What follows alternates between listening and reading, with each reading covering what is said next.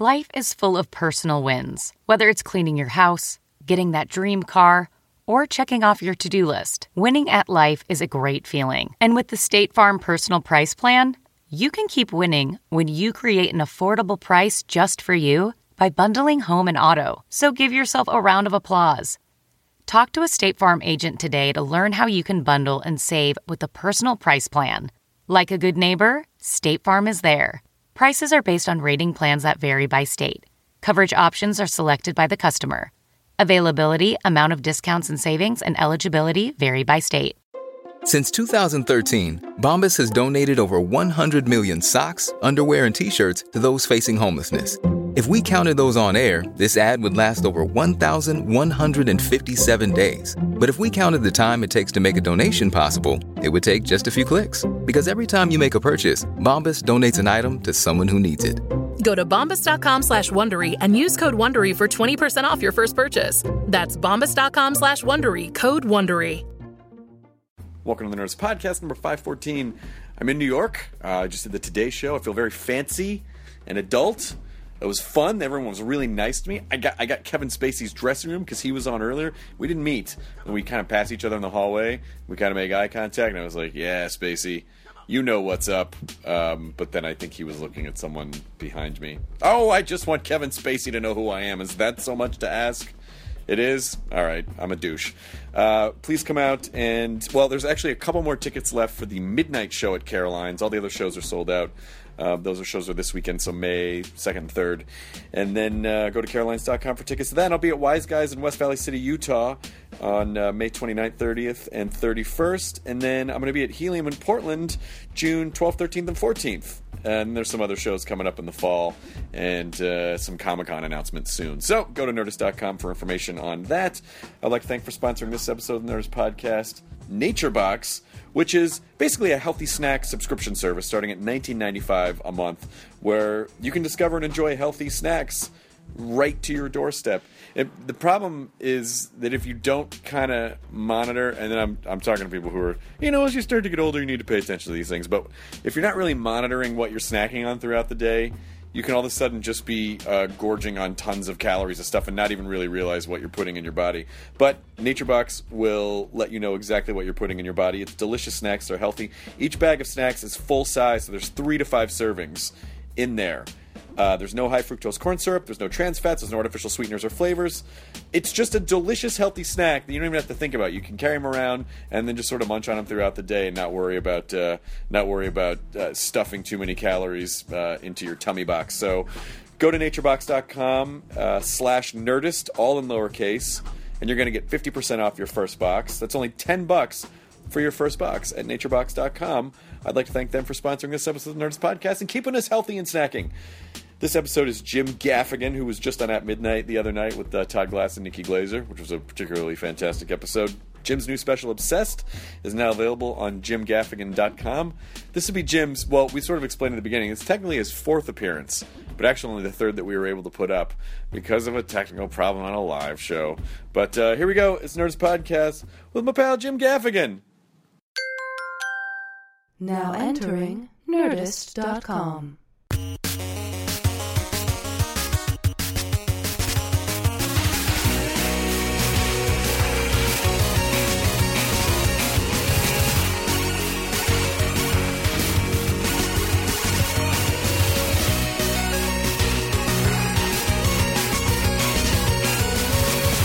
Comedian Jim Gaffigan returns to the Nerdist Podcast for a triumphant 3rd appearance. Well, there was a 4th. No, this is the 3rd. One time we taped it at the theater. We were at Comics. No, we were at Comics the first time. Yes, and the second time we were at Meltdown, right? Yeah, but no, there was a time in between. There was a live show. We recorded it at. It was in. It was in New York. Oh my God, that was so heartbreaking. That was in New York at the. It's the 400-seat theater. It's on Broadway. No, 23rd Street. Oh. No, 23rd Street. It's where Doug Benson does Gramercy. All his. It's the Gramercy. Yeah. And something happened with their equipment where there was a zzz throughout the entire. Because you were on and Tom Lennon was on. And it was a fucking great show. And we got it afterwards, and we were heartbroken. And there was no way to polish out. I don't know if it was a bad cable or something. It was so, but that was before we started bringing Katie places, and that's now why we bring Katie everywhere. Because it's called PK. It's pre-Katie.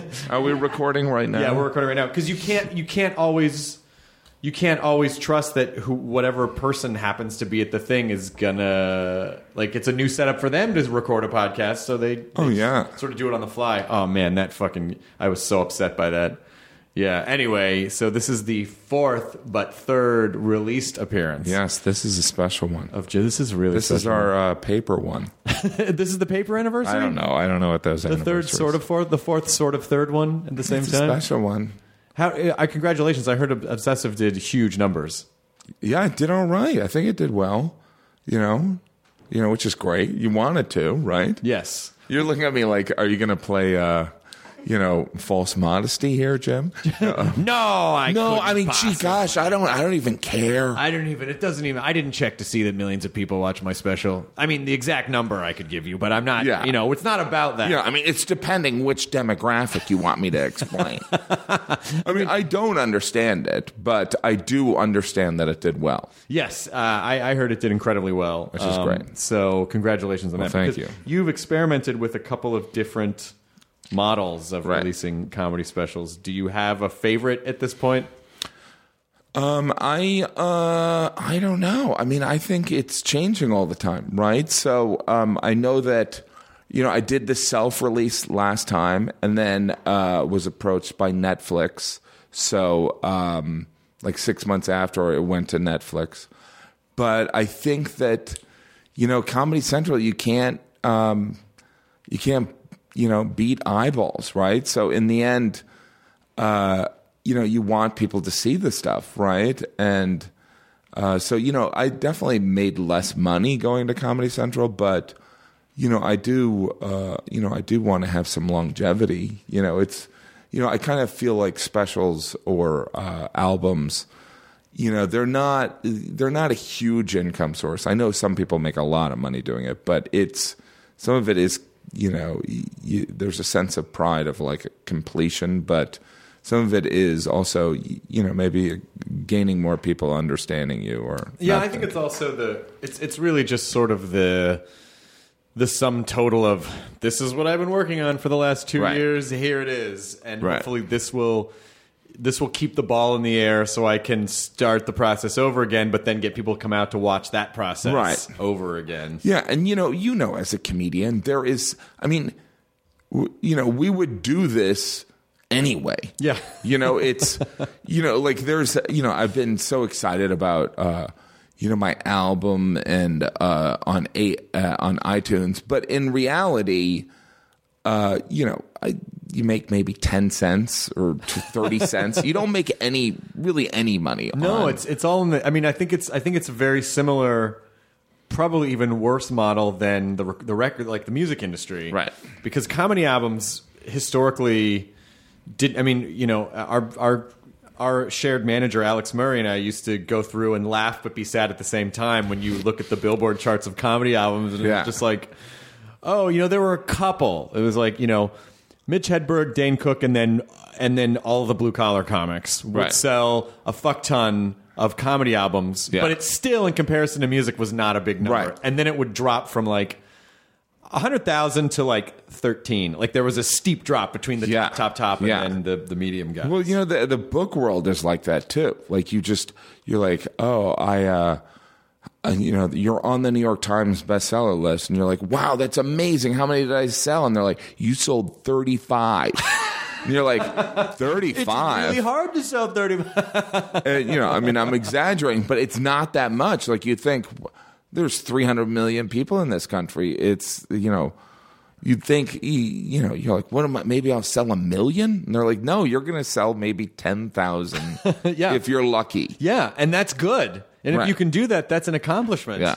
But I guess it's, people's attentions are just pulled in so many different directions now, and there's so much it's the good thing is that a lot of people are being creative, but the detrimental thing is that there's so much of it that how do you? I guess it just falls on us as performers to it's our responsibility to rise above the noise. That's survival, right? And it's also I think it's about consistency and being keeping on creating, right? So it's there was a time where you would do one special.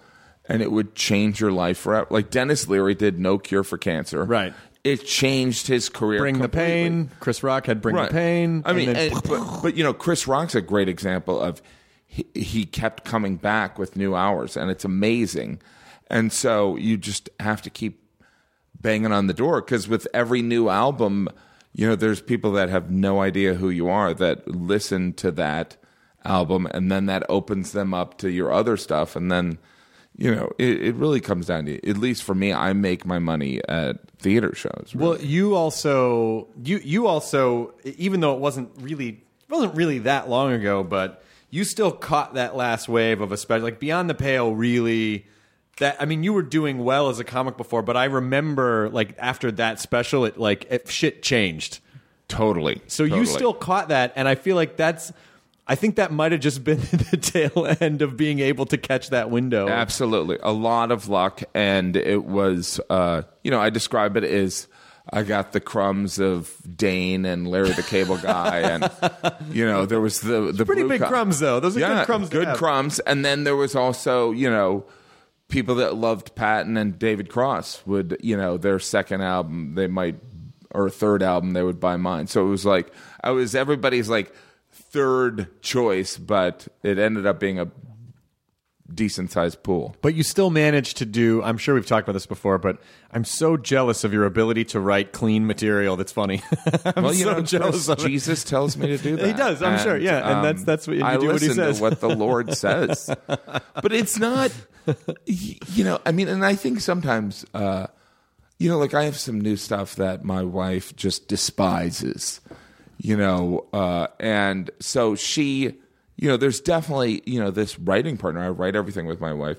There's this writing partner who's kind of get rid of that. That's lazy, when it comes to, say, a filthy joke here or there, or, but the cursing thing, I, for me, it's if I'm using a curse word, which now it's I rarely do, but it's usually an indication that I haven't finished writing the joke. That's a fucking great way to look at it.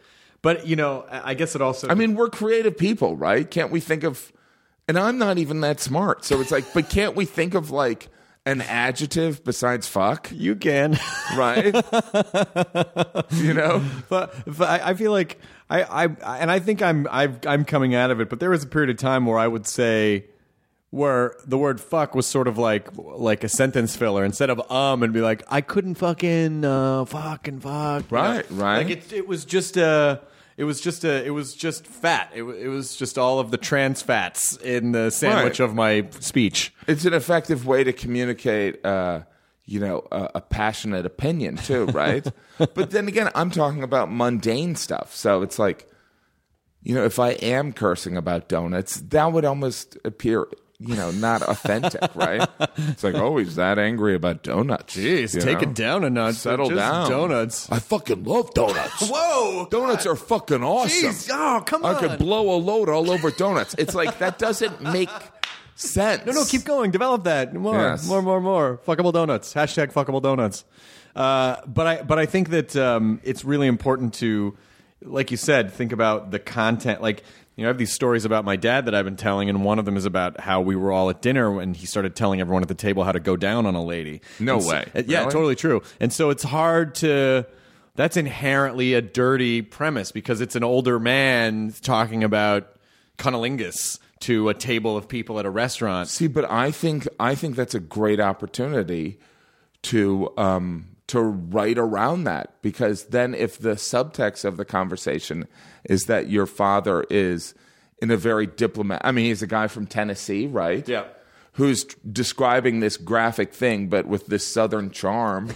You know what I mean? It's I mean, did he curse when he was describing? Yeah. My dad's filthy. Yeah, my dad's filthy. And so he was very graphic in the description. It was so much. And so you're like at a dinner table? Yeah. It was after out to dinner. You're like at a Ruth Chris. He came to see He's me. Like, when you're eating a pussy. Yes, I'm serious. Really? That's pretty much what it was. I love your mother. When I'm going down on her. Like, honestly, that doesn't seem. How are you? You're so different from. See, like when you curse, I know that that's you playing, but like there's nothing scumbaggy about you.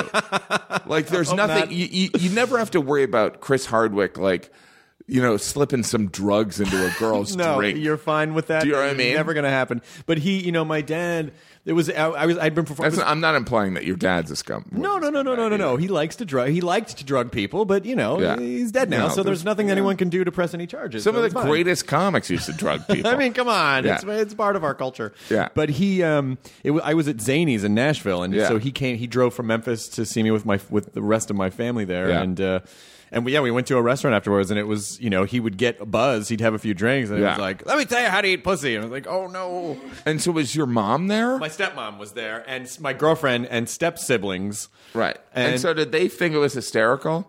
Well, it was just him. I mean, it was it was not. I mean, everyone's reaction was like, Billy, what are you doing? But not so out of left field, like, this is highly irregular. Like, it was highly regular. Right. So it wasn't. Was it like before the entree or after the entree? I'm such a pig. I'm like, when was he doing it? It's like, before you enjoy this port, let me tell you what you should be doing later on. Yeah, he would just. If we got a digestive going, then you could totally go down with it. He just took the two little flaps of the sandwich and just peeled it back a little bit. And then.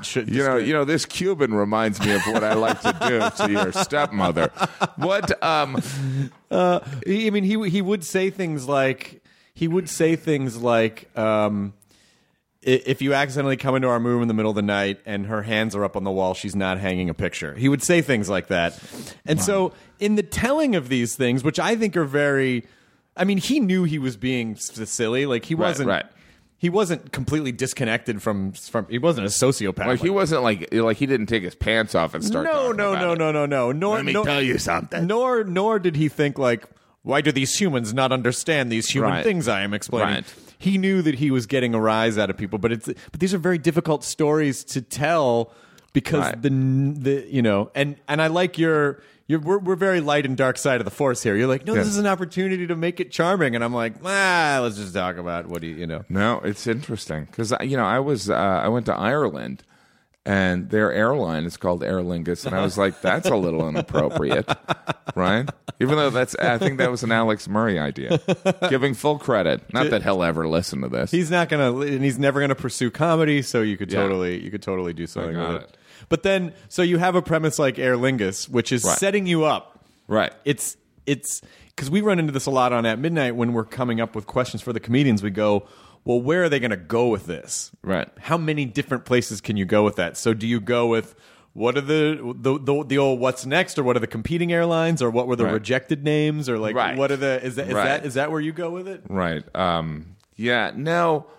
Like I didn't even use it. Like some of it. I'm such a Twitter is my notepad, so I'll usually, if I can think of a joke on it, I'll throw it on Twitter, and then if it gets a reaction, I might be, maybe there's a joke there, but I don't know. Sometimes if it's too toxic, because it's not just like, I've on my first album I have some kind of dirty stuff, but how do you follow that? How do you talk about?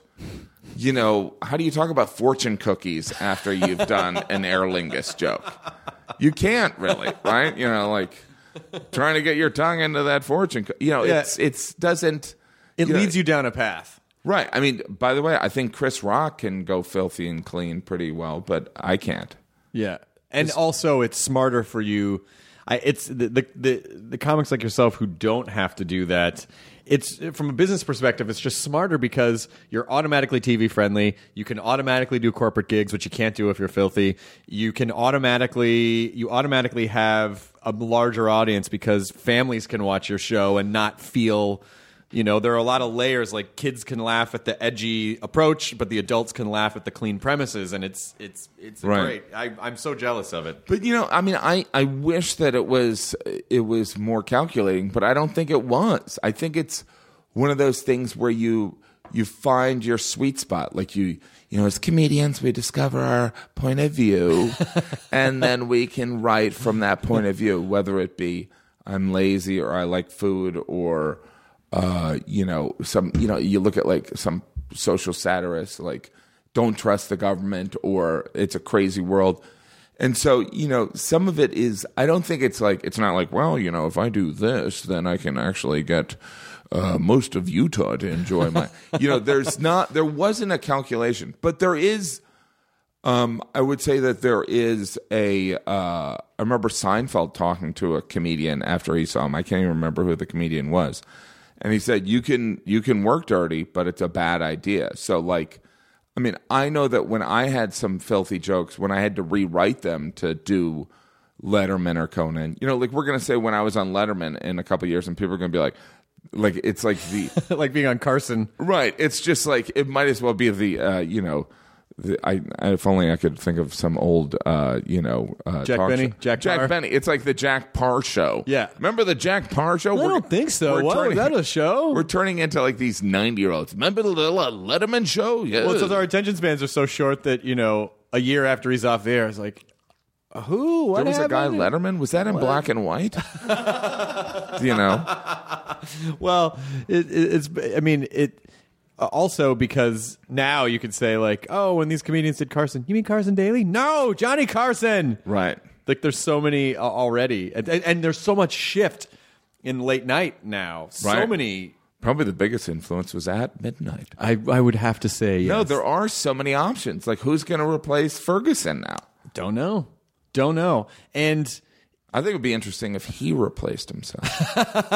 Craig Ferguson's going to replace him. He comes back, but he changes his name. Instead of Craig, it's K. K. I'll tell you what. I just hope that it's not.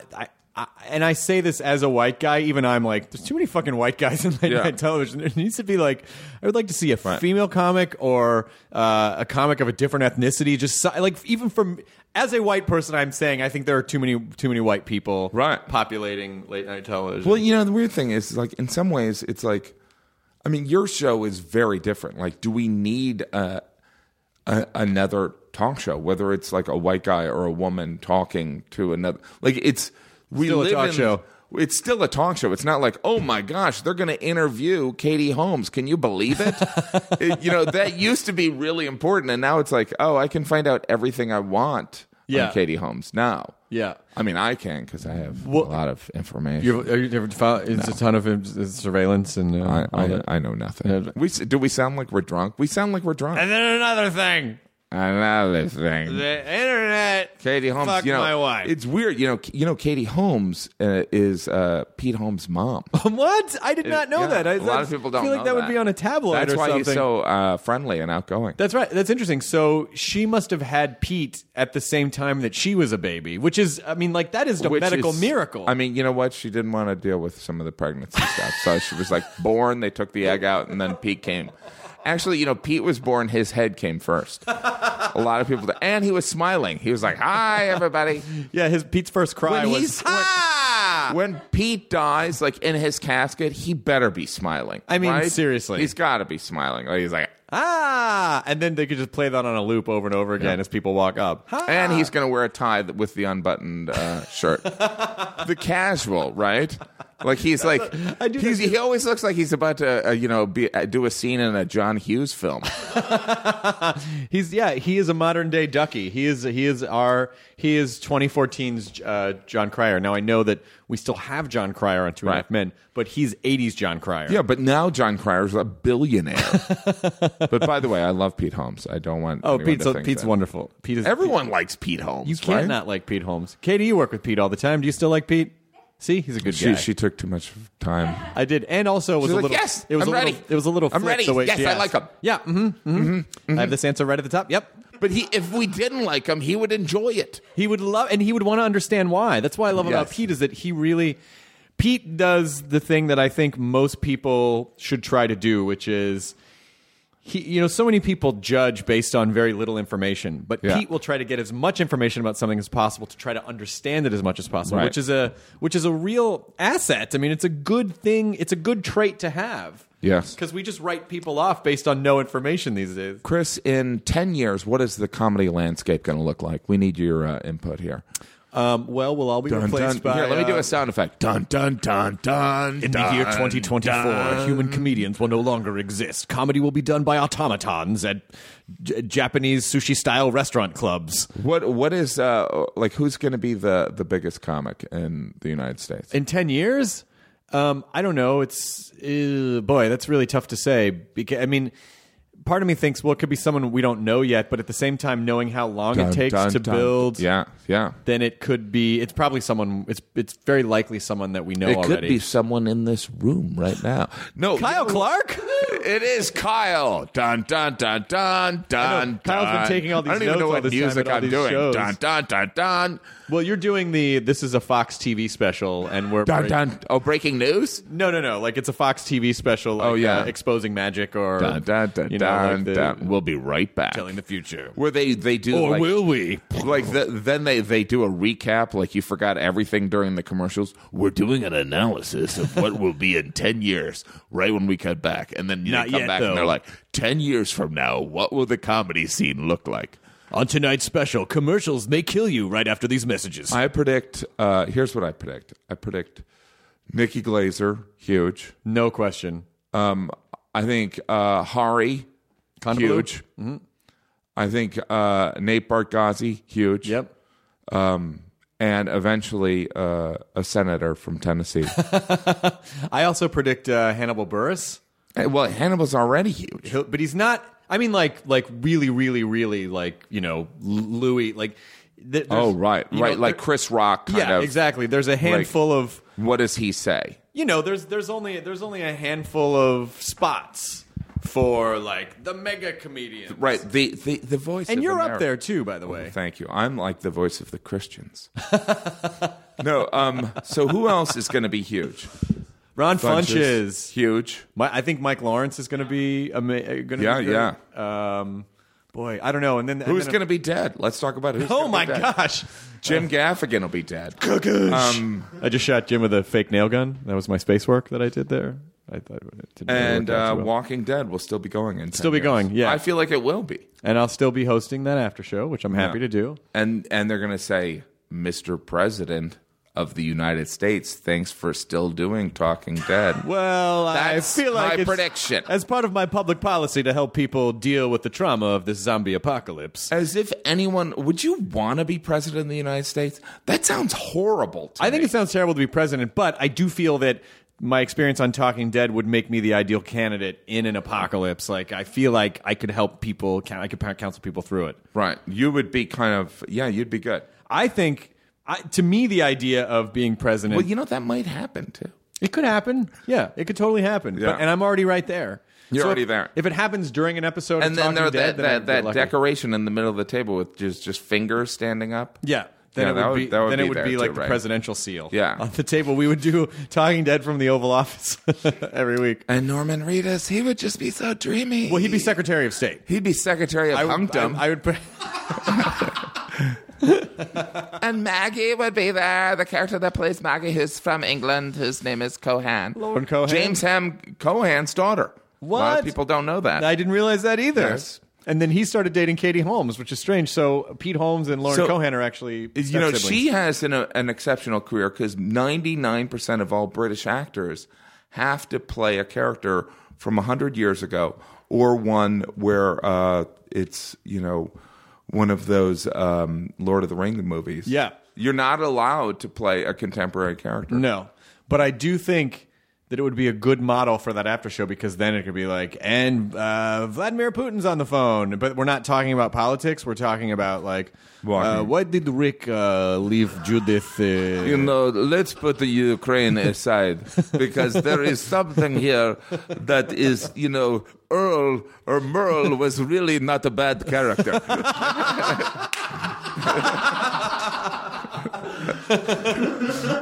I mean, they chained him to a pipe. He had to cut off his hand. What's he supposed to do? I mean, that is very similar to what Soviet Union encountered when we broke up. I'm sorry. That's that all the time we have. Yeltsin, he destroyed this country. Mr. Russian President, that's all the time. That was me doing the voice of a Russian. It was really good, right? Yeah, it was really good. I wonder how worldwide will comedy be?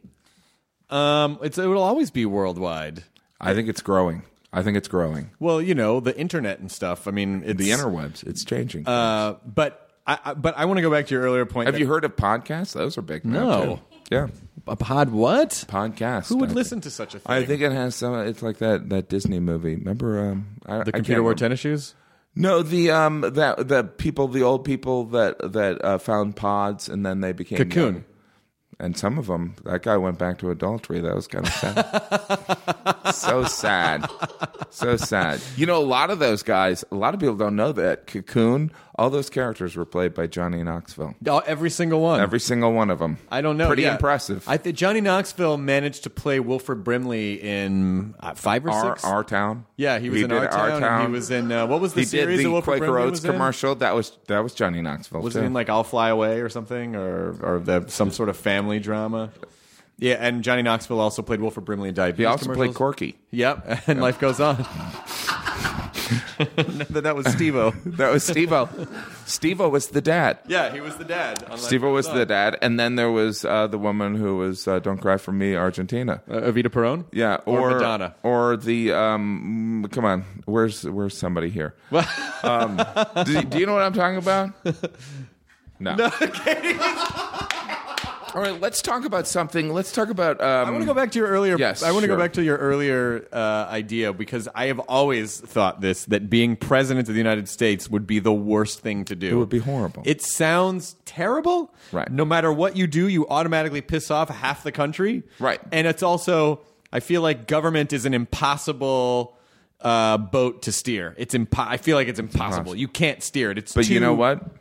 That's because you've lost hope. But you know what? If we get the right person in, it's like how naive are we? That maybe this, we are so naive. I mean, I love Obama, but like, I think of how naive we were. Like, maybe this charismatic guy will make the country come together. What am I, like 12? Is this an after-school special? Like, one person's going to be like, you know what? You're right. Let's put these differences aside Let and him just talk. figure it out.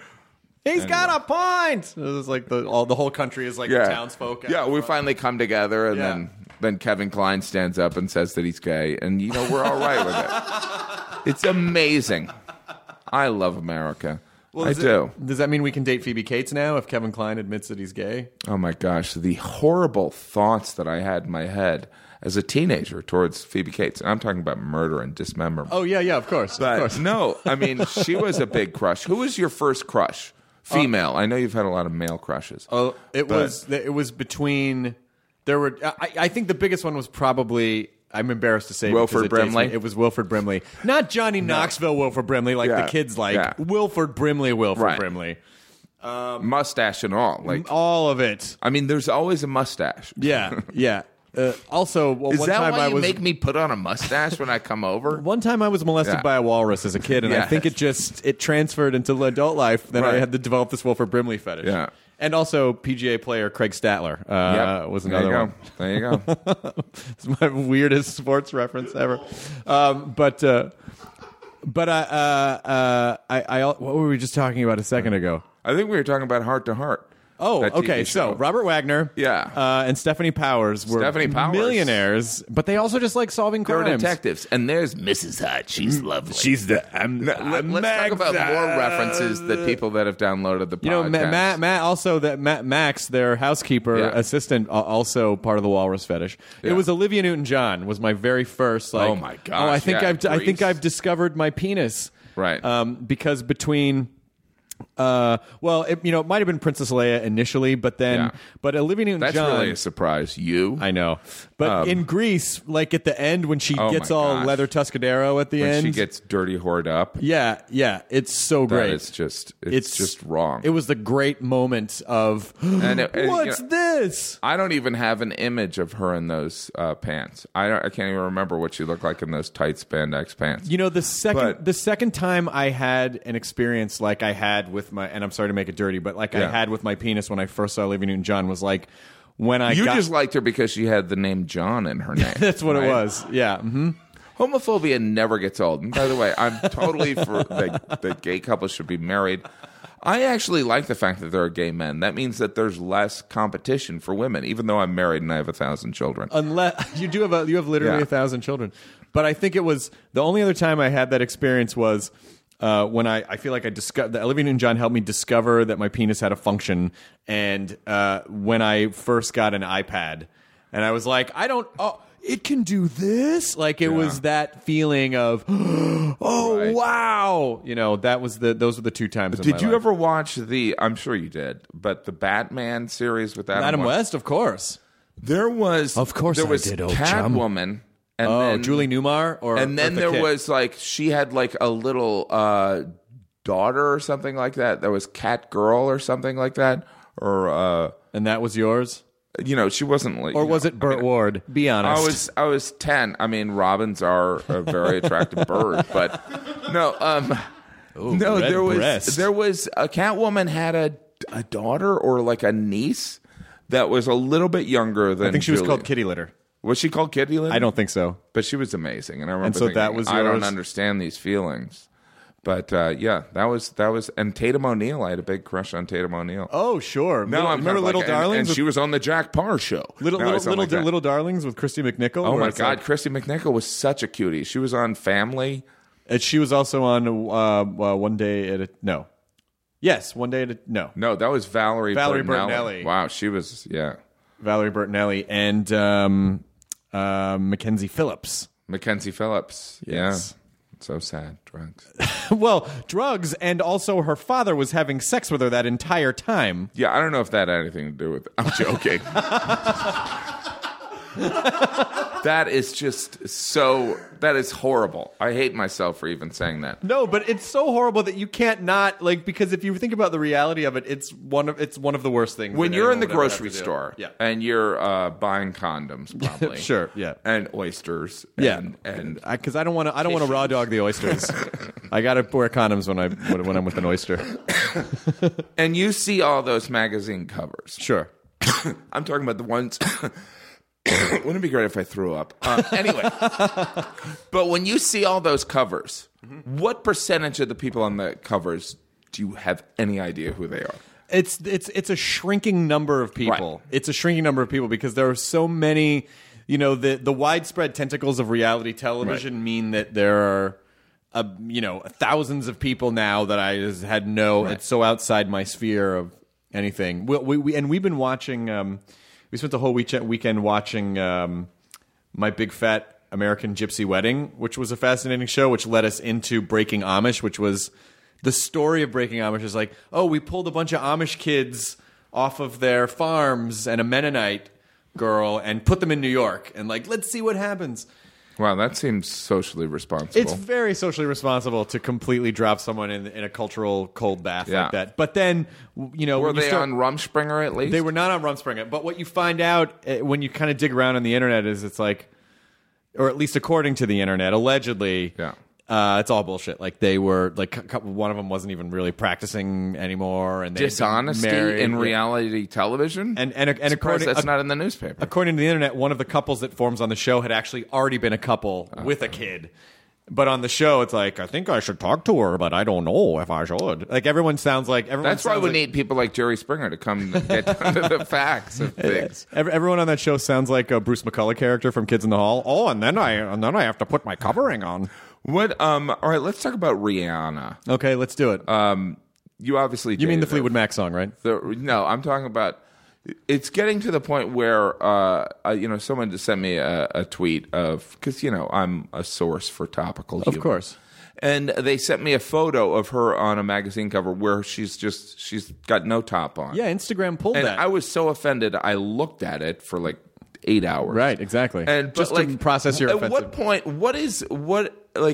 At what point? I mean, obviously, I'm not. What are we going for here? What is the end game here? Like, where I'll tell you exactly. I mean, it's, if we're having a serious conversation about it, it's exactly what we were talking about with comedy.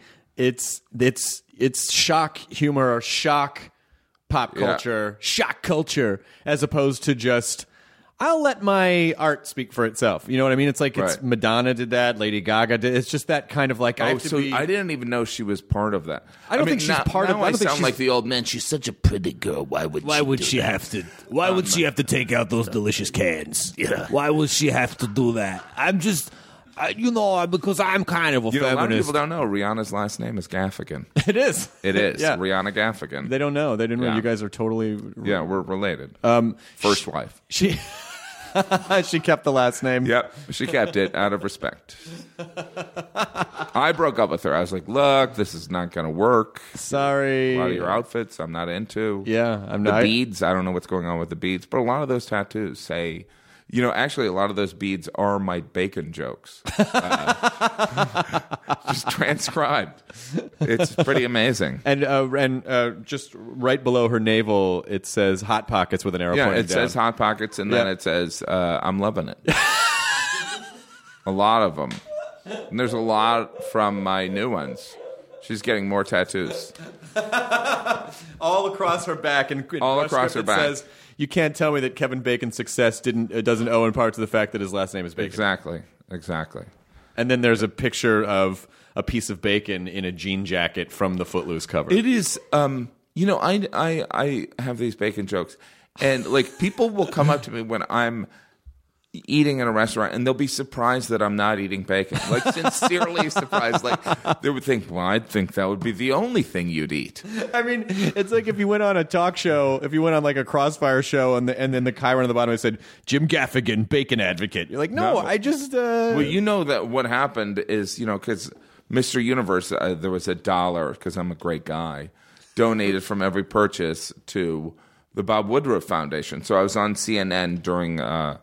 Veterans Day or something like that, and they were interviewing me, and I didn't know this, but it said Jim, quote, Hot Pocket, unquote, Gaffigan. Oh, no. That's how I was listed. Not even as comedian, just Jim Hot Pocket Gaffigan.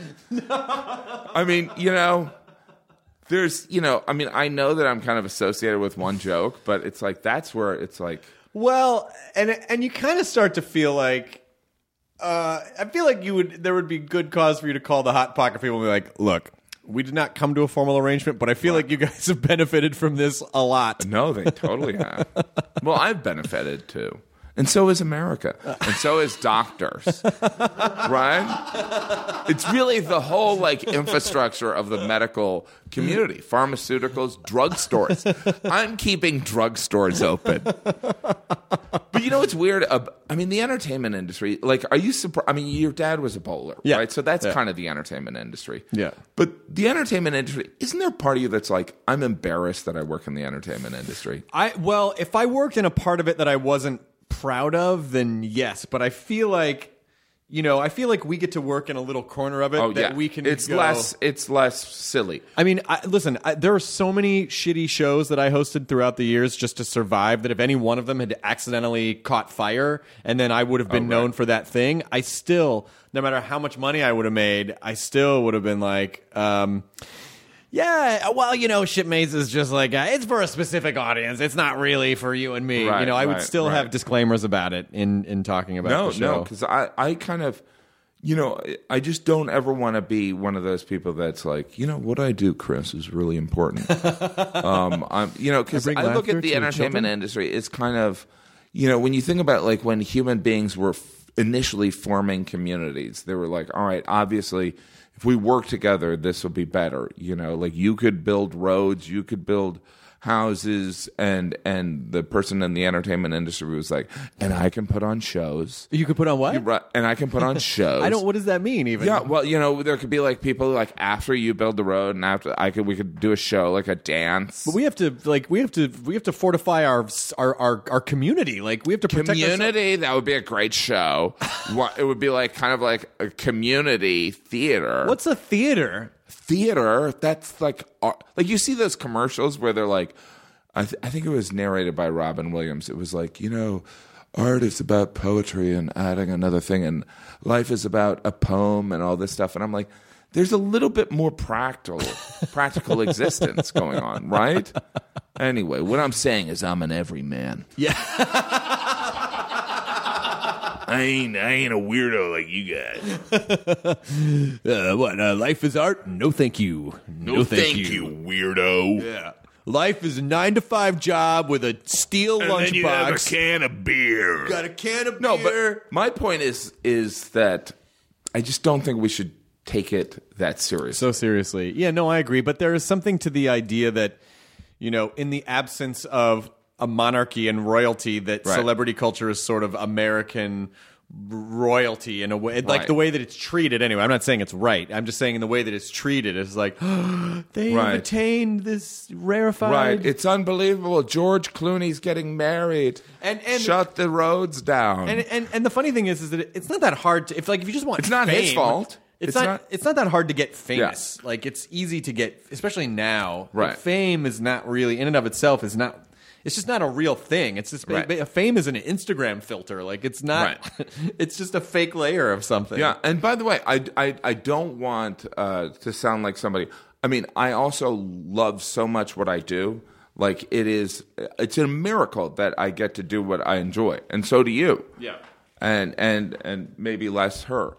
But, you know, it's like, but it's this amazing thing. So I'm not complaining about what I do. I just think that, you know, there's just this, you know, there's something about our society where we care a little bit more about the Academy Awards than we do about the presidential election. And that's a little weird to me.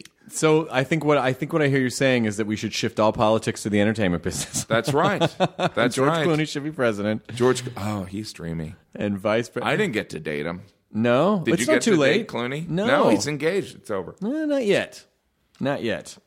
He hasn't met eyes with me. I have sort of a fun but borderline serious thing, and I feel like you would be the guy to talk to us about because we share Alex Murray as a manager. Yes. But John Panette dying, oh my God, which was awful. I really loved John. Was this very sweet guy, but it reminded me of. They're having a service for him tonight, but it's the same time that we're taping the show, so we can't go. But you could cancel the show and go to it. I can't cancel the show. Entertainment's no, important. If you cared about Jim, it. entertainment is the most important. The show must go on. Yeah, right? the entertainment. Unless it's just taped an hour later. Bud Abbott, Lou Costello, did a show the day his son drowned in the pool. That's a true story. Oh my God! They had to do a live TV kids. show. Don't even talk about kids I'm sorry. No, you got tons of. You'll be fine. But Panette. Panette, one of the sweetest guys in the world. And the saddest thing to me is that he had the same demons that a lot of us have, and it's unfortunate that he just didn't find a way to slay them in time. But I had one Panette story that I didn't. It's one of Alex's favorite stories because it's the most awkward situation that I have ever been in, and it was my fault. Right. But this was 10 years ago. I had just signed with Alex, and he represented you and Todd Glass and Panette.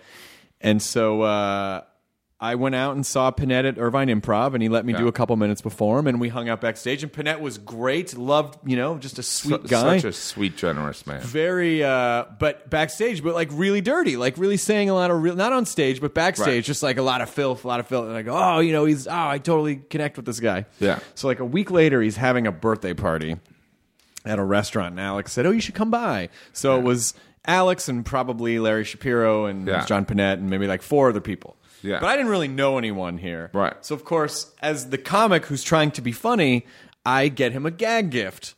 And the gag gift I get him is a butt plug which is more a gift to gag your butt, and a card. And it was yours. It was a used one. It was a used one. Right? Maybe that's where I went wrong. Right. Yeah, I washed it in the dishwasher. And then I got him this card that was. I want to stick this in your butt. No. I'm not kidding. All jokes aside. No. But it was a birthday card that folded out like 3 times, and it was an African American man, and the dong was like a 3-folder. So it just kept folding out dong. Right. And so to me, having connected with him on this level, and also being immature and filthy, way worse back then, I thought this would be hilarious. These are obviously joke gifts. Right. Who gives someone they don't know a butt plug for their birthday? Chris Hardwick. He did. Well, this was the last time I did this. So, well, everyone's having fun. Yeah. Oh, John's great. Everyone's having a good time. Yeah. Hey, John, I got your... Oh, you didn't have to do that. Come on. What's it? He starts opening. First of all, he opens up the card. And he goes, ha, ha, ha. Oh. And he sees the card, and I sense, oh, okay. Well, maybe he didn't. Oh, no. Yeah, he didn't get...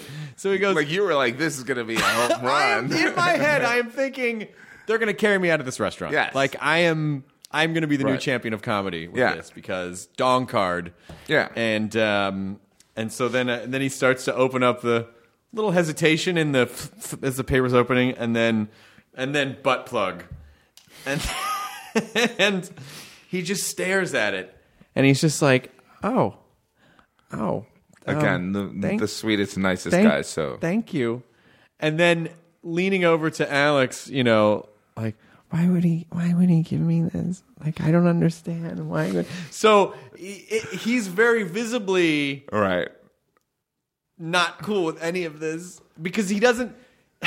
It wrecked the entire dinner. And it's Alex's favorite story, because it was such an awkward moment. Here I thought, of course, this will be hilarious. And in his mind, he thought I was making a statement about him, or he just didn't really understand what it was. And he was like, what does he know I like butt plugs? That's what he was thinking.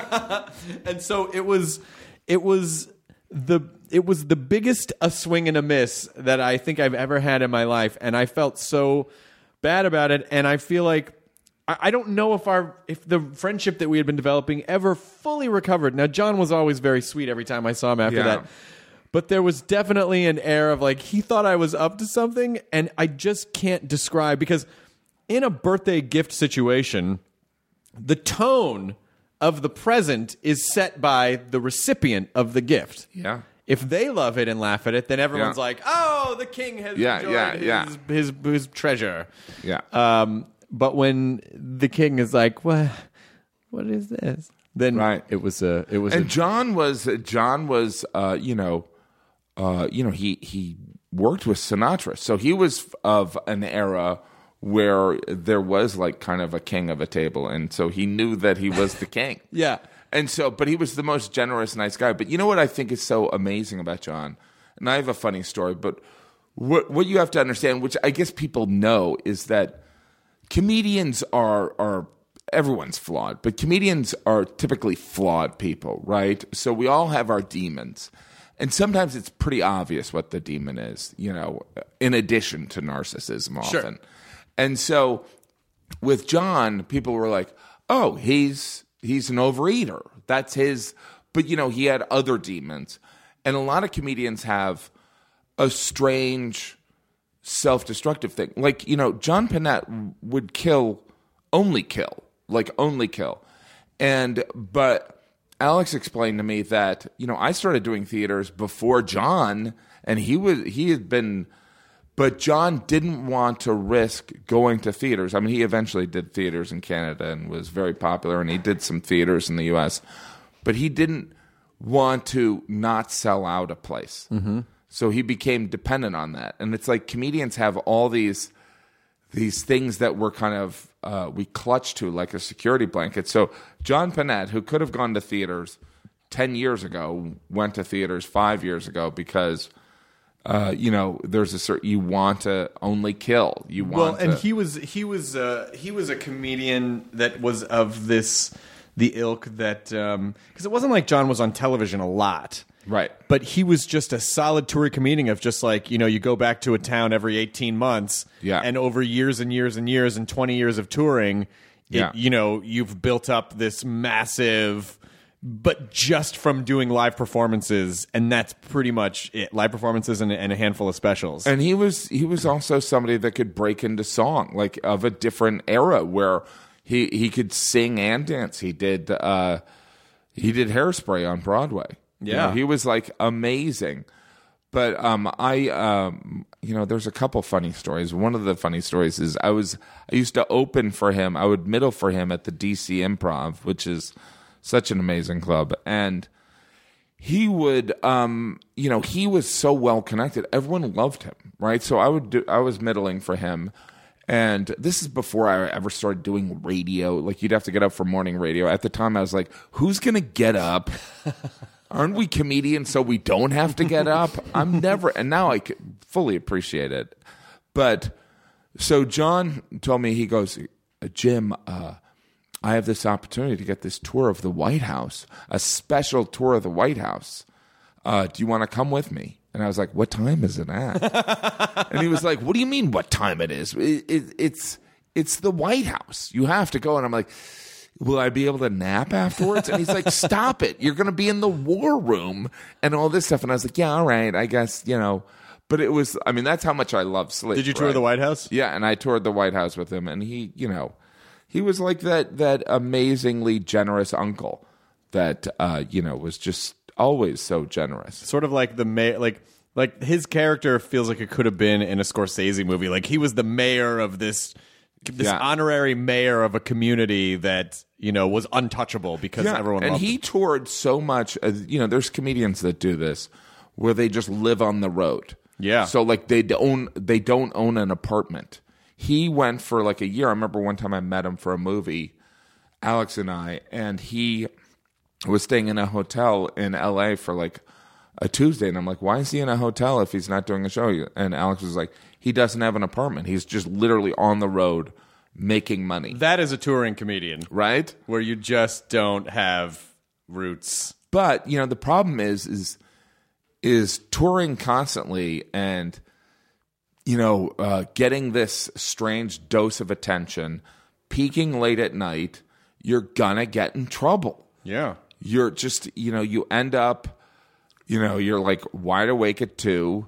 You're with people that, are excited, that want to please you. So, like, if you have a weakness, that's what happened to, Hedberg. That's what happened to Giraldo. And that's, because people feel like, oh, well, I want to bring this person this thing because it makes them happy in the moment, and it makes me special because I'm bringing them a thing. Like, no, don't. Yeah, I call it being a victim of the culture, and I definitely was. I definitely was like, you sit there and you're like, you get off stage, you do this amazing theater show, and you're like, all right, what do we do now? And reality is, you should go back to your room. And I used to go back to my room for the first 10 years, but then there was a couple of years where I was like, I got to go out. I got to, and so now I'm more of an adult, barely. Well, I can't even imagine touring if I don't think I would have gotten to the place where I could tour if I was still drinking, but I can't imagine having that and just being out on the road. It's just a fucking deadly combination of I have no boundaries in terms of I'll drink till 8 a.m. I don't care. Right. And if you're in a comedy club, it's free. I'll go right to the morning TV show from a bar. A lot of people did. Oh, man. I mean, when you think about it, it's, Mad Men's kind of all, funny and silly with their drinking and their smoking, but Generations, serious drinking. Like, I worked on this play on Broadway, serious drinking. Like, some people build up a tolerance where they can drink like 8 scotches and then get up at 7 a.m. and you're like, what? Do you know what I mean? But like generations before, like breakfast scotch, our grandparents, all these blue laws, it's not like they were like, Jesus said no alcohol on Sunday. They had to do no alcohol so some of these men would go home. The pubs would close in England because people, at 2 p.m. because to get guys to go back to work. Yeah. What I'm saying is men are horrible. We're bad. We're bad. We're all. What's one? So if John's thing was, he was afraid to not sell out a room. What's one that you have, or maybe one that you got over? Gosh, I don't know. I mean, I love stand-up because I think you have to develop self-awareness, right? You find out who you are. Like, Sometimes you can't go up there and be like... too much self-awareness. Right? No, but you definitely, acting's the same way. You can't audition for a character that's the ugly best friend of Matthew McConaughey and not be like, all right, maybe I'm not a supermodel. But I don't know. I think I always describe it when I go to Vegas. It's like gambling is like the one addiction I don't have. Mm-hmm. I definitely could go on a tear of self-destruction. That's not to say that, you're not going to find out, I'm doing heroin or anything like that. But, it's addictions. It's got a strong vein in my family. So like the way I talk about food is people with addictions, that's, they've more or less said to me that like, oh yeah, you have that point of view on things, which is obsessive and all encompassing. Which brings us back to obsessive. Yes, obsessed. I mean, I guess that is part of the comic personality because, particularly you're aiming that obsession at a premise ultimately and getting super granular on it and trying to rip it back in a voracious way that most people don't. Yeah. Which is why I think if you are that way if you're that way on stage, people go, he's a performer. But if you're that way conversationally, that's when people, and I know a lot of comics get this a lot, where non-comics will go, okay, whatever. Right. Where they just sort of like, because most people don't think that way. Right. Well, and also, we talk about, the addiction. I mean, coming up with a new joke is, that's a pretty amazing feeling, right? So, how's that different? It's a lot different than chasing, a coke high, but it's the same kind of driving force where you're looking for that buzz of when you're on stage and you improvised a line or two. Yeah. That changed 5 minutes of your act. So I think stand up is definitely an addiction. We do it every night. We're addicted to laughs. Yeah, I'm addicted to laughs. That's the name of my new album, Addicted to Laughs. Please make that your Twitter profile bio. Yeah. I'm Jim Gaffigan, addicted to laughs. I'm just addicted to laughs. Can't get enough of them. Can't get enough of them. I'll take all of them. I'll take all the laughs in the world. I'll take all the laughs. And you know what? We'll be right back. Jim Carson. But the idea of having to get up in front of strangers, well, not having to, but getting up in front of strangers and then getting attention from them is also sort of a weird... Yeah, no, there's nothing normal about what we do. There is nothing normal. Like, people will say to me, they're like, how do you have 5 kids? And I'm like, that's been done by a lot more people than stand-up comedy, right? That is... far less weird than going on stage and trying to entertain strangers. Yeah. It's pretty weird. And get them to accept you and sort of put you up on this pedestal. You're literally on a pedestal. Yeah. How has At Midnight changed your... Because obviously, people, you've had fans and people, Nerdist was huge and all this stuff. How has that changed your audience experience when you do shows? I don't know, because the show's so new. The show's only, really, we did a month in October, but really the show just started in January, so it's only a few months old. So I haven't, I've done one live show on the road. We did a couple of At Midnights in Miami for the South Beach Comedy Festival, but I'm actually going to Caroline's. I'm leaving tonight after our show. Oh, sweet. And I'm doing Caroline's all weekend, and I think the shows are all sold out, which is new. That's amazing. And we added a show, and so that's new. And then, but I don't know. People yell points at me now. Wow. But other than that, it's tough to say because the show's still right. And there is like a lag time thing, right? Yeah. And it really does take. I think it takes a couple of years of a show being on the air before people really feel like this show's rooted in our pop culture. It's part of right. So I think it's still pretty new. It's still too new to tell. But it'll be interesting to see, like, there'll be some Nerdist podcast fans there. There'll be some bunch of Walking Dead fans there. Yeah, so it'll be yeah, interesting definitely. to see like what the influx of at midnight. Now, do you meet people afterwards? You should hire someone to do a study. Why are you here? It's actually I was meeting. It's easier to do it after a theater show. Right. It's very hard to do it if you have 3 shows in a night, of course, at the club, because there's a small window of time, and especially the way Caroline's is set up. Yeah, no. People come out the same way they go in. Yeah. And so the last time I was there, I did a meet and greet in between shows, and it created such a traffic snarl for the club. Yeah. And it also, if you do it after the last show, the entire staff has to stay there until you're done. So I was keeping the staff there for like an hour and a half, maybe 2 hours after they could go home at 1 o'clock, 1:30 in the morning, and so it just, I don't know. So it's harder to do it. What for you're saying Comedy is Club. you're a good guy.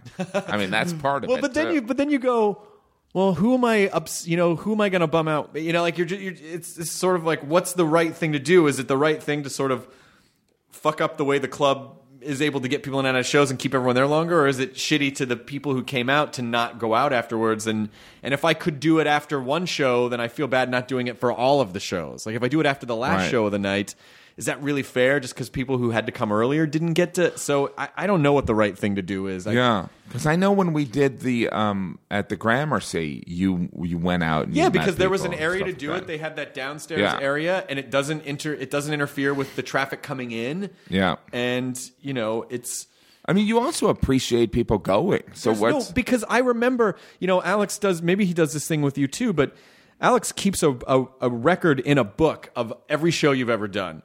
And so when these Caroline shows started selling out, he goes, let's do this. Let's play this game. And I hear him like thumbing through this pages, like flip. And he goes, this weekend in 2009, you made $500 to play an entire weekend at Crackers in Indianapolis, and you sold 100 tickets for the whole weekend. Like the rest of it was papered. Right, yeah. And so you can see like the growth. Yeah.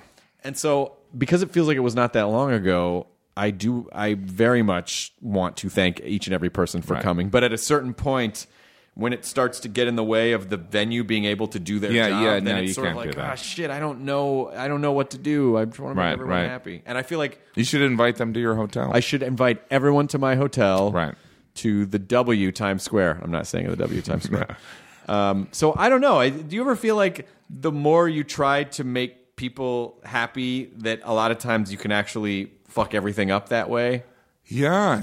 I mean, I also think that, you and I hopefully have an approachability thing. Like there's not this, our careers are not constructed on a mystique. No, and there's I don't think there's any air about me or you either, that feels like, I can't be bothered with the rabble. Right. I'm going to buy a scarf. I'm sure you know comics who hate their audiences. Like, have you met? Do you know comics that like do not really, if given the choice, they would not hang out with the people that would come. Well, to see them? that's a pretty interesting thing, because you reap what you sow, right? So, like, if your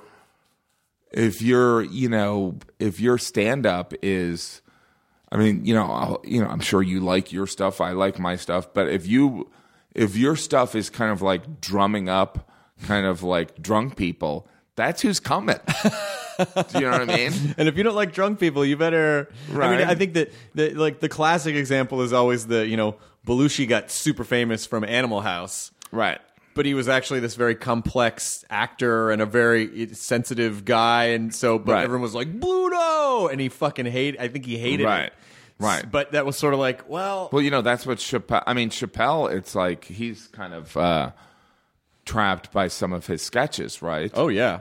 And then, Steve Martin, it's legendary that he couldn't do stand-up anymore. Oh, yeah.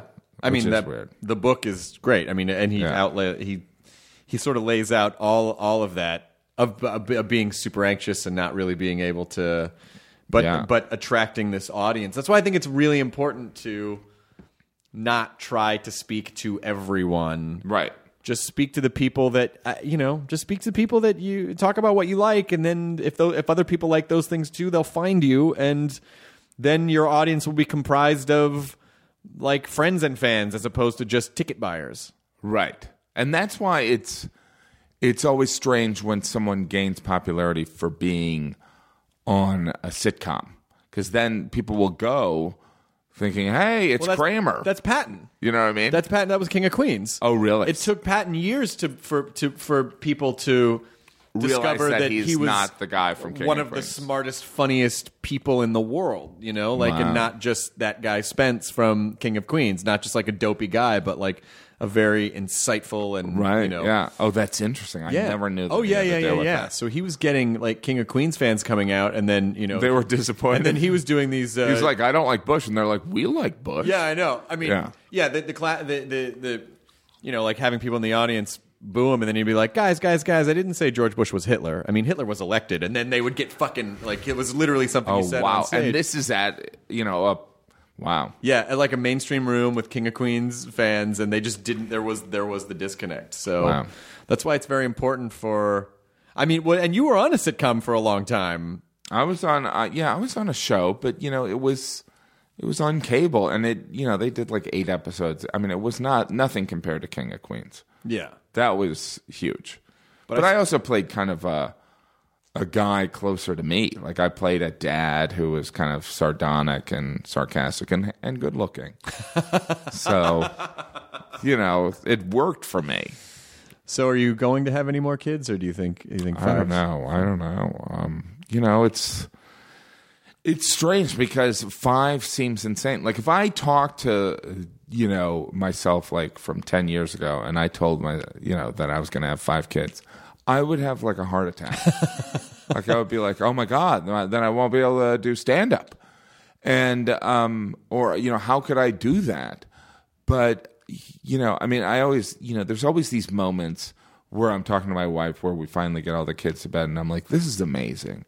And then, you fall asleep, and then an hour later, one kid wakes up. And so, it's amazing. But so I wouldn't turn it down. But at a certain point, though, you can kind of, there's a little bit of a long tail of kids where the oldest ones get old enough where it's like, they could take care of themselves. I can focus on the younger ones to, Yeah, I mean, well, I always joke around when people ask me, they're like, what about when your kids are teenagers? And I always say, well, I'll be dead anyway. I mean, because I'm so tired and exhausted, I feel like they're killing me anyway. But I don't know. I mean, there's something very strange about an enjoyment of it. It sounds like someone's lying when they say that they enjoy being a parent. It's like, because all you hear is people complain about being a parent, but it's amazing. I mean, there's enormous amounts of guilt. I feel guilty that I'm away from my kids right now, but I don't know. It's like each of the kids kind of make, like the second to last kid we had was born on Father's Day, and this kid really, like, he loves me to the point where I question his judgment. All right? Or his motives. He's trying to get close so he can murder you. And then the last, our youngest, Patrick, is like, he looks exactly like me. Poor guy. But it's also really fun. And he's, and obviously all my other kids I love, but it's amazing. So it's like with each kid, there's just this amazing opportunity. Like, you wouldn't want to say no to some of that. You know what I mean? Like, what if the next kid was like, came along and he invented, a way for me to tan? You know what I mean? I think that's why you have to keep having kids until one finally. Well, I'm lucky. I don't have to worry, about, the expense. I mean, children are very expensive, and it's not like, I need anything more than like a good burger. It's not like I need my boat. Yeah. You know what I mean? I don't need that. Just that and a good way to tan. And I just need, like a burger. That's what I need. And I'll be dead in a couple of years. Like, when you talk about me. That'll be the fucking clip that they run on all the. Jim Gaffigan predicting his own death in 2014. If you died, you would be described as the Talking Dead guy. Probably, right? yeah. Talking Dead. No, I'll tell you what happened. Jenny McCarthy would speak at your funeral. Yes. Yes. I would. God damn it. She would cry. That's the thing, is that of all the things that I'm working on now, which I think are all bigger than Singled Out was. Yeah. Still, it would be like Singled Out host Chris Hardwick died. Like, still. It would still get that, no matter what. No matter what.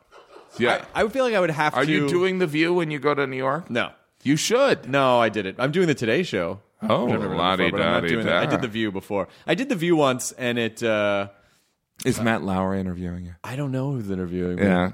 The View wasn't fun because it was when I was doing Web Soup, and I brought a clip on. Again, this was another, I'm like, Was Jenny on there or no? No, she wasn't on yet. It was Whoopi and Joy, and it's funny that they have all such upbeat names for how dour they actually sound.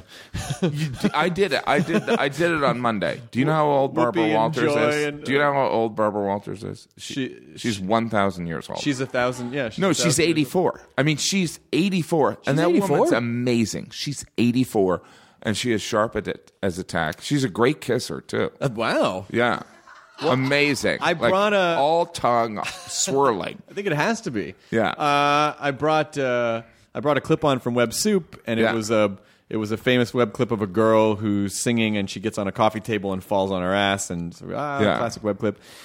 And it's a panel like half of them are comedians, so I figured they're going to run with this. Perfect, yeah. So we run the clip, and the girl falls, and then in the audience is like, and then Joy Behar goes, "Oh, I don't think that's funny at all." Oh no! Like, well.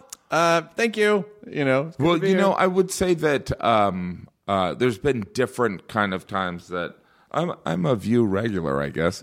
No, but I did it. Fucking View apologist. It was no. It's so funny because so many of these shows, like if I hadn't been on there, I'd be like, yeah, there's a bunch of ladies complaining, and then you meet them, and you're like, yeah, they're pretty nice, But it was pretty fun. It was pretty lax. I mean, Whoopi's cool.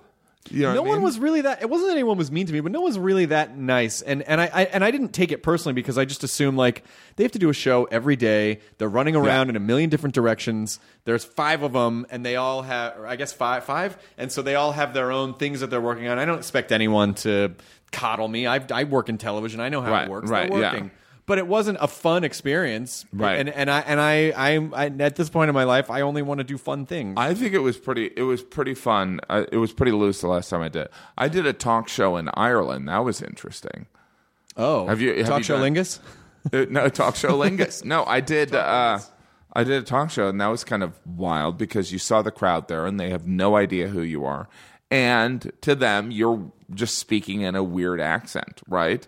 And you're American, right? Which is the equivalent of being a douchebag, right? They think so? So, I mean, I don't know. That's just what my insecurity was saying. And so it was pretty fascinating to do that, like to go into an environment where you're like, oh, things are kind of stacked against me here. But I feel like that's why, you're kind of an alien in that world. And so I feel like that makes you kind of charming. As long as you don't go in and you're like, we should have invaded this piece of land. No, I was sitting there like, do I sound like John Oliver to them? There's no way the American accent is lilty and charming in any way. It's too harsh. Is it too harsh? I think it's too harsh. I don't know. They're all foreigners to me. Yeah, seriously. They're all weirdos. Get off your land. Yeah. Well, in closing, I brought you this butt plug. Oh, thank you. John didn't want it. So why is there blood on this? Well, we had some issues. We just improvise. We just chat for an hour.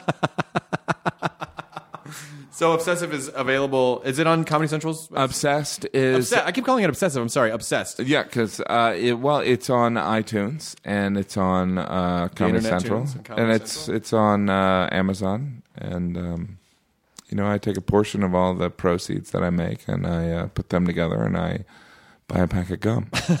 So, John, you're special obsessive. No, it's obsessed. Obsessed. Did you have any stories like that where someone just kept fucking up? No. When I did the View on Monday, they were very nice, but they kept describing it as a book. They were describing a comedy special as a book. They're like, well, no, just I think maybe twice. They're like, your new book, Obsessed, and you don't want to correct someone. It's like a talking book. They're like, but I was like, well, maybe I seem more like an author. But I'm like, I have such anxiety, so I empathize with someone if they mess up because I'm a great guy. No, but like if someone messes up, like I'm like, I don't care, So people will buy the book and be like, this is a thin book. You could have just made it like, it's not a fucking book. It's not a book, excuse me. God damn it. But, Jesus Christ, Barbara, there's a thing called TV. You've been doing it for the last 80 years. She is like, she looks good. She looks really good. Well, have all the respect in the world for her, but she was not on the day that I was there. She was not there. No. Yeah, she didn't bother to show up She's that like, day. Thanks, Babs. Who's on Hardwick? Spa day. Oh, I think I'll take this day off. Yeah. I think it's a spa day. Now, is Jenny McCarthy, would she, I mean... Would she speak at my funeral? Was that 20 years ago? Not your funeral, the show. I died 20 years ago. No, the Singled Out. Almost.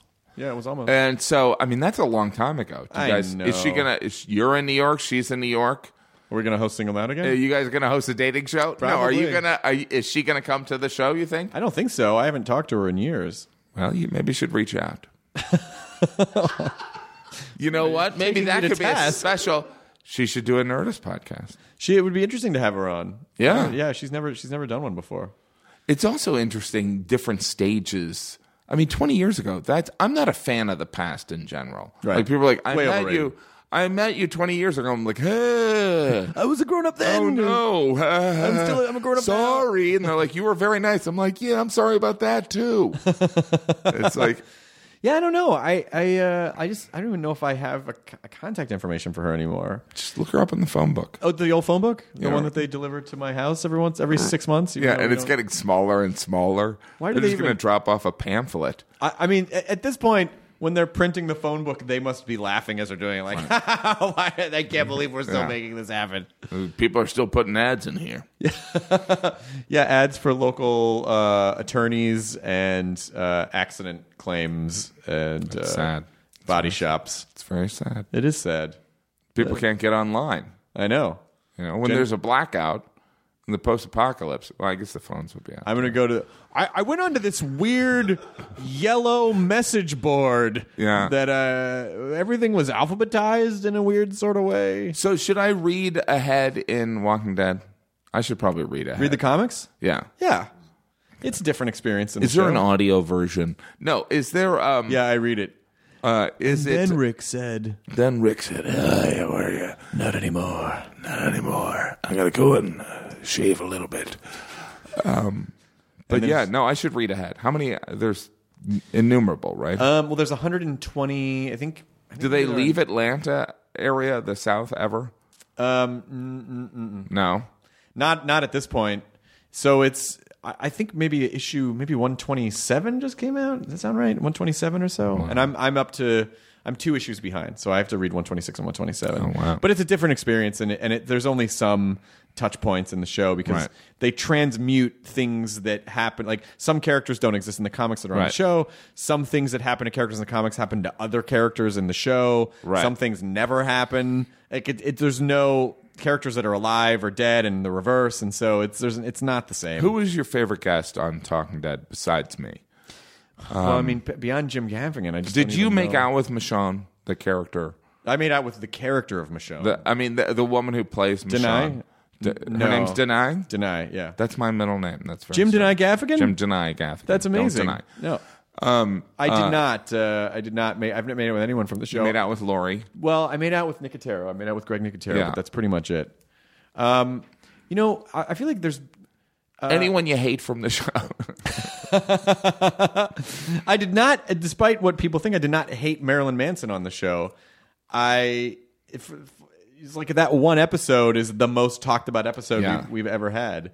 I just think he had a different vibe going, and he was trying to control it. And he was a little boozed up, right? I don't know if he was or not. Oh, really? The rumor that I heard is that he drank all the scotch in Los Angeles, but I don't know if that's true. I didn't see it happen, so I can't prove that. I just feel like, he's used to commanding a room, and he had his own ideas. And that must have been hard for him to grow up the son of Charles Manson.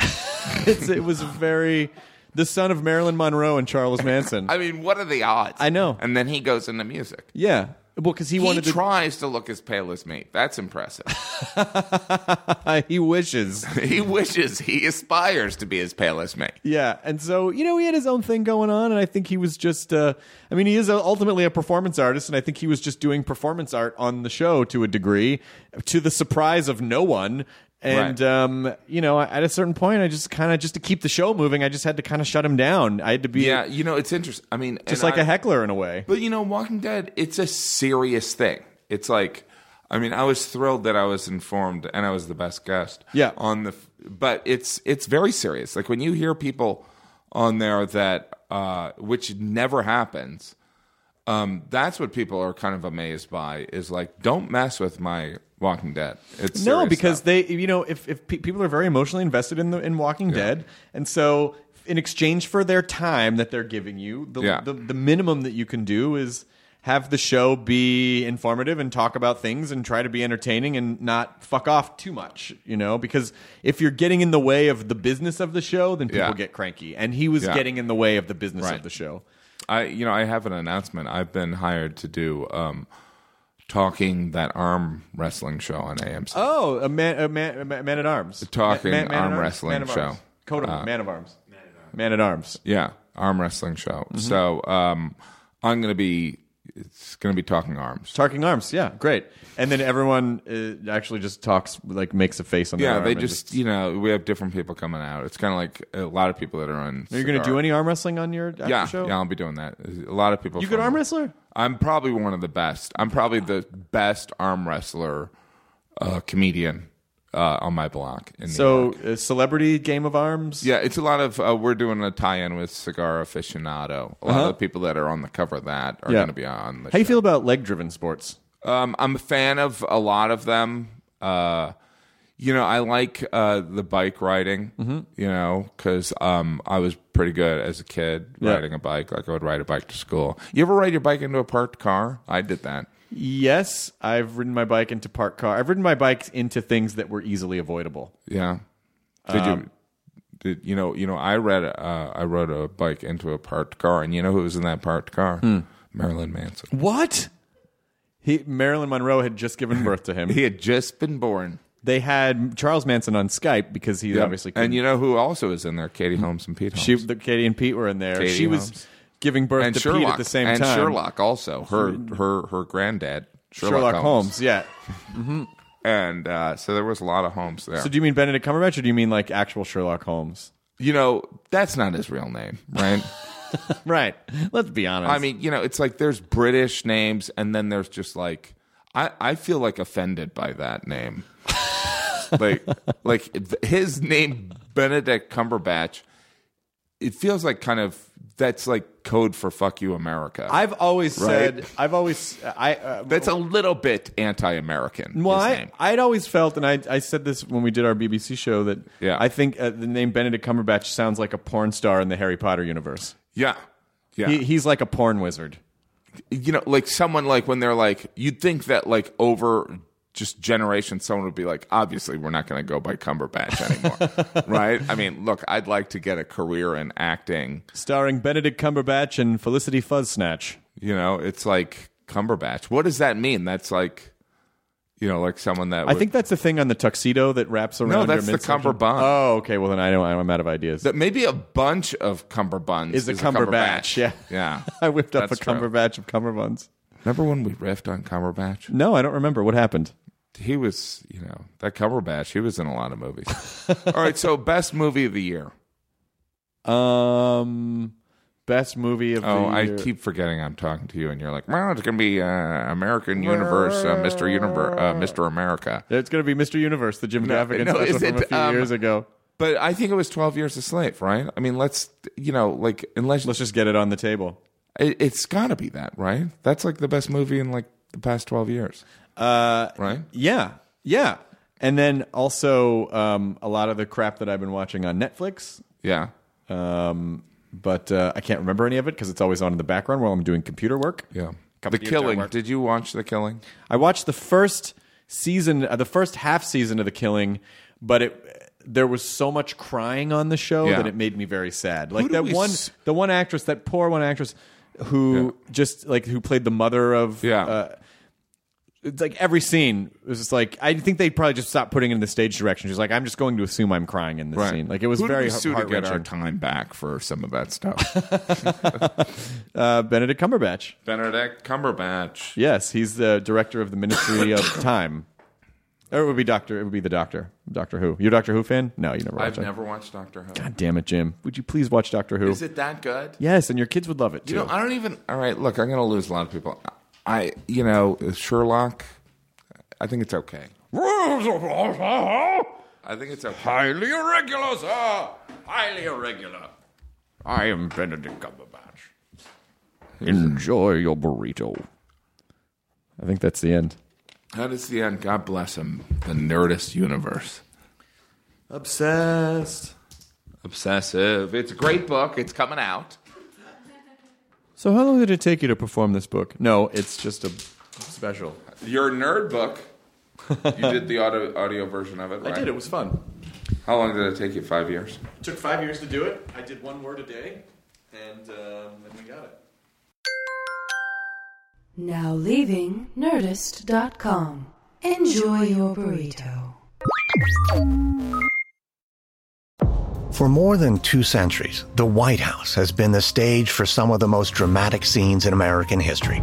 Inspired by the hit podcast American History Tellers, Wondery and William Morrow present the new book, The Hidden History of the White House. Each chapter will bring you inside the fierce power struggles, the world-altering decisions, and shocking scandals that have shaped our nation. You'll be there when the very foundations of the White House are laid in 1792, and you'll watch as the British burn it down in 1814. Then you'll hear the intimate conversations between FDR and Winston Churchill as they make plans to defeat Nazi forces in 1941. And you'll be in the Situation Room when President Barack Obama approves the raid to bring down the most infamous terrorist in American history. Pre-order The Hidden History of the White House now in hardcover or digital editions wherever you get your books.